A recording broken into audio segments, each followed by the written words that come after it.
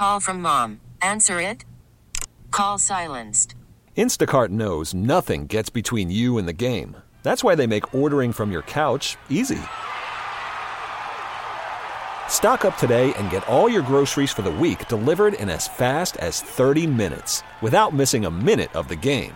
You have 47 new voicemails. Download the app to get free delivery on your first 3 orders while supplies last. Minimum $10 per order. Additional terms apply.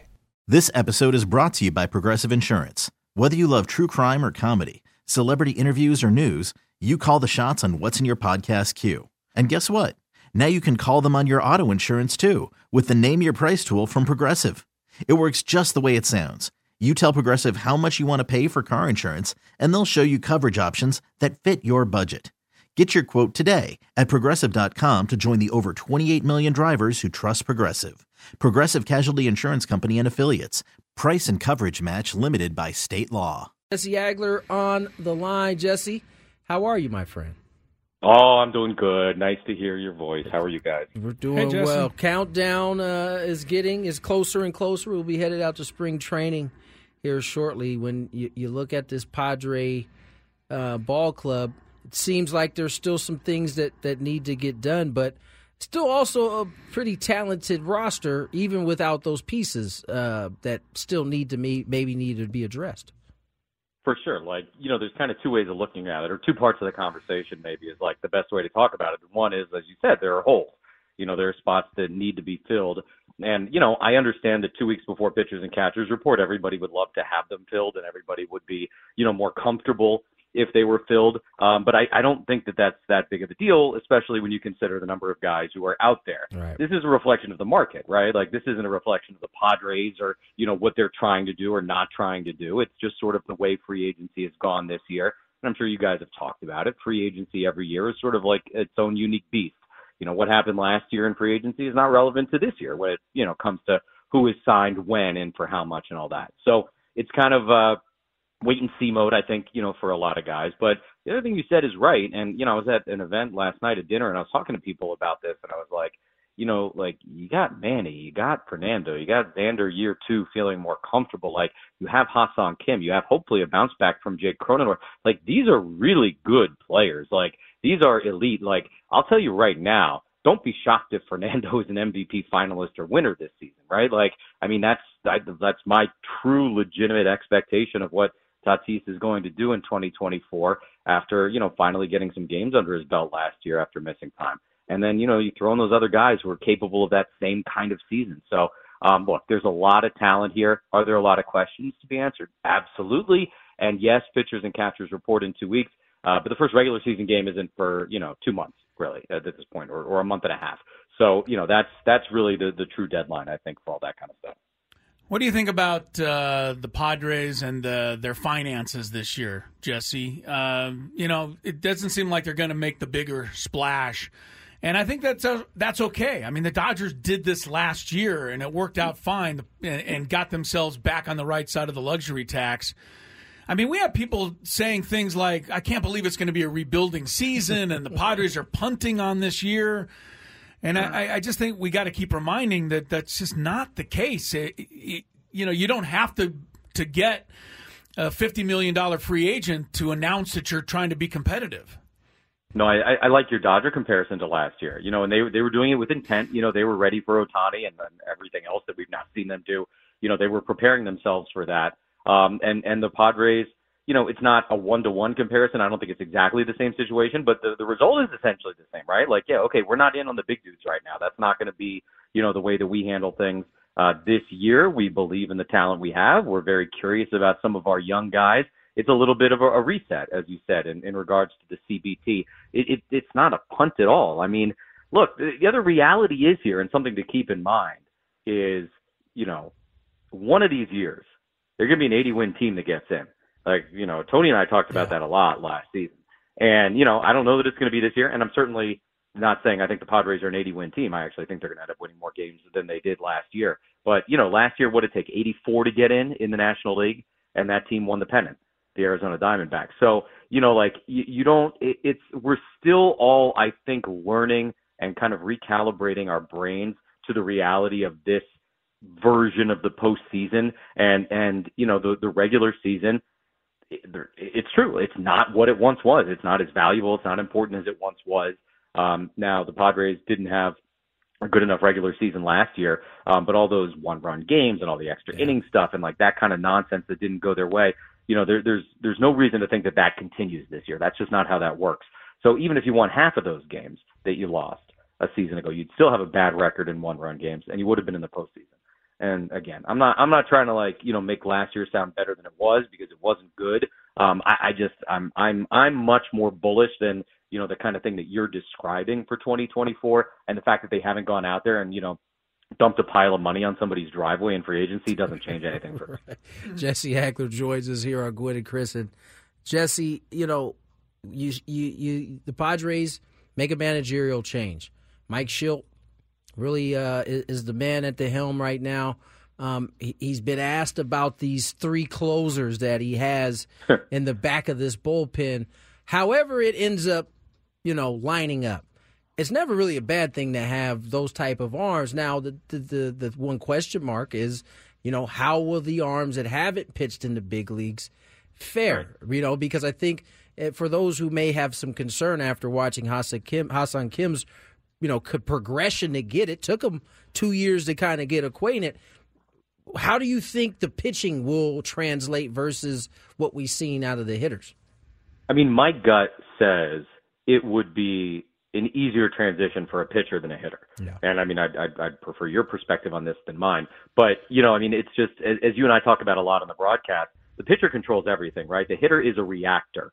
The pitcher is the dictator. And so it would just seem to me, from like a level of common sense, that the adjustment is easier for a pitcher than it is for a hitter, and that it shouldn't necessarily take 2 years for a guy if he's got the talent and the ability. That's the main question. Right. It's like, does he have the stuff? And the cool thing is, in the modern game, we as fans, and certainly front offices, have access to so much more information on these guys than even like 7-10 years ago.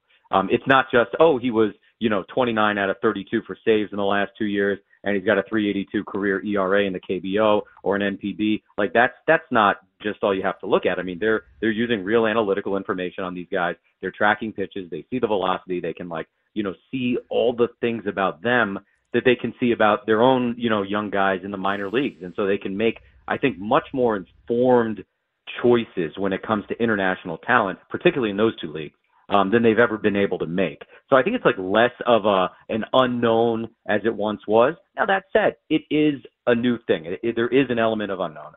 I don't think it's as extreme as it used to be. It is a new culture. It is new food. It is new travel. It is the pressure of the contract, all that stuff. I don't want to dismiss it because, I always want to consider the human element to these things. And these two guys, they're human beings. They're going to put pressure on themselves. It's going to be a challenge at times.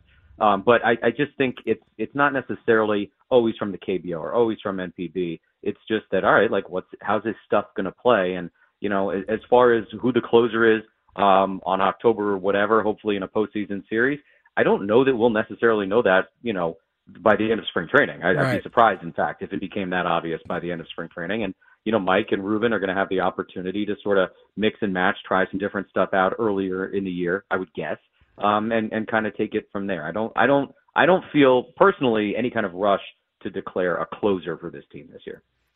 Jesse Agler, who heads a Padre radio broadcast that received well over an 80% approval rating in a fan survey done by The Athletic. I don't know if you saw the results, Jesse, but it was all good. I think it was.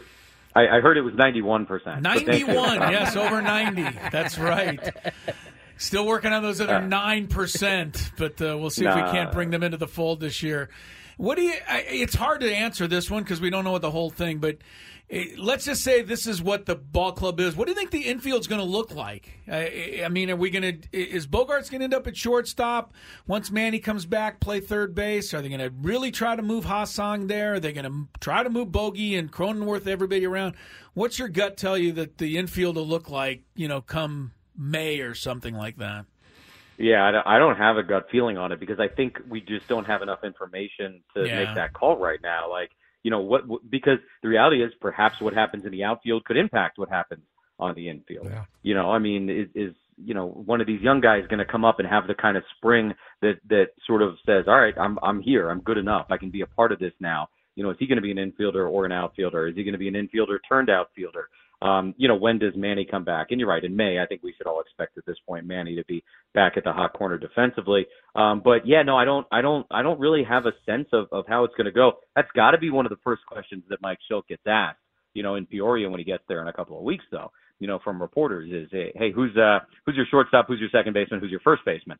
And I'm sure he'll have a KG answer. He's a professional, unless he really does want to go out there and declare it. But yeah, I mean, it's definitely one of those storylines that we'll be tracking endlessly throughout the spring. And while I think in the baseball broadcaster world, spring training games are kind of, it's a love-hate relationship maybe. but when it comes to like these sorts of storylines, for this team this year, Tony, there's like a lot of really interesting stuff that we're going to be tracking the entire time. Yeah, it's interesting because last year and even a year before, really, everything was pretty much set. Like there was one thing that you had to look for. It was like the back end of the rotation, maybe a spot in the bullpen. But for the most part, it was kind of boring because there was really nothing to watch. Everybody was kind of locked in. That's going to be a lot different, and that really is a perfect segue to my next question here, Jesse. The Joe Musgrove, Yu Darvish both had injury, filled seasons